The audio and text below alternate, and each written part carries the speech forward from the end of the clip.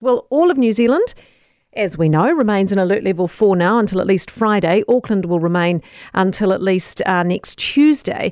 But as far as we're aware, COVID is yet to make it onto South Island shores. So how are those down south feeling about lockdown extensions? With us now is Mike Collins from Business South. Morning to you, Mike. Good morning, Kate. How are you? Were you expecting such a hard lockdown to continue for the South Island? There's mixed feelings on that. Some were definitely not surprised and others were quite surprised. So I think the reality, because we don't have those cases at the stage, I think a lot of businesses were expecting us to drop down to lower levels a bit sooner. Yeah, so what's been the reaction about the extension, considering you don't have a case yet? There's elements of frustration, but there's also elements of support. So it's probably mixed feelings, to be honest. Some businesses are ready to actually go to the next level, lower levels 3 and 2. They reckon they've got the right systems and processes in place to be able to do that in a safe way.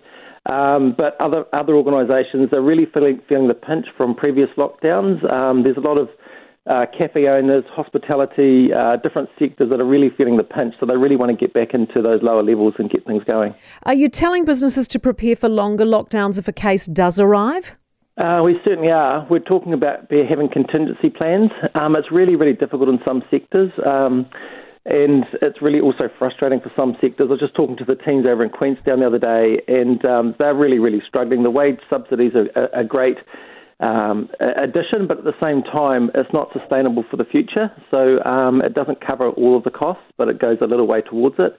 So it's only for so long that we can be in this situation before things really take a pinch. Yeah, I bet. What about the economic impact? Do you know anything about the economic impact for Southland and Otago so far?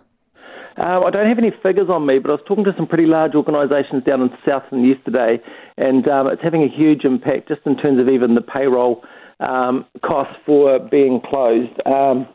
There's some big issues. I was talking to some of the rural sector as well, and obviously we've got a big rural setting down here, and to them a lot of it's business as usual. We're still milking cows, and the lambing season started, but at the same time they're quite concerned around the flow-on effect if COVID does get into situations like Fonterra or meat industry, etc., the flow-on effect for rural could be quite significant, so they're quite worried as well. Mike, I appreciate your time. Thank you very much for being with us. Mike Collins from Business South. Kate, the cost to businesses is more than people think. The government wage subsidy, $600 per employee, sounds great, but what about all the employers that are topping it up to 80% or $100? It's costing all private businesses more than the government's paying out per week. Annual leave, 8% continues to accrue, ACC continues, and all other fixed costs continue. Loss of income. If we top up 80% we get from the government, 70,000, and we top it up 47,600, we top it up to 100%, we would pay 77,000. The employers are taking a big hit with little or no income. It's only a matter of time that companies will start to collapse. And to top it off, the supply chain has caused us not to get supply of materials, so we may not have enough materials to continue to work. So these economists really need to think about the bounce back. That's exactly what I was saying earlier, Rob, and thank you very much for your text.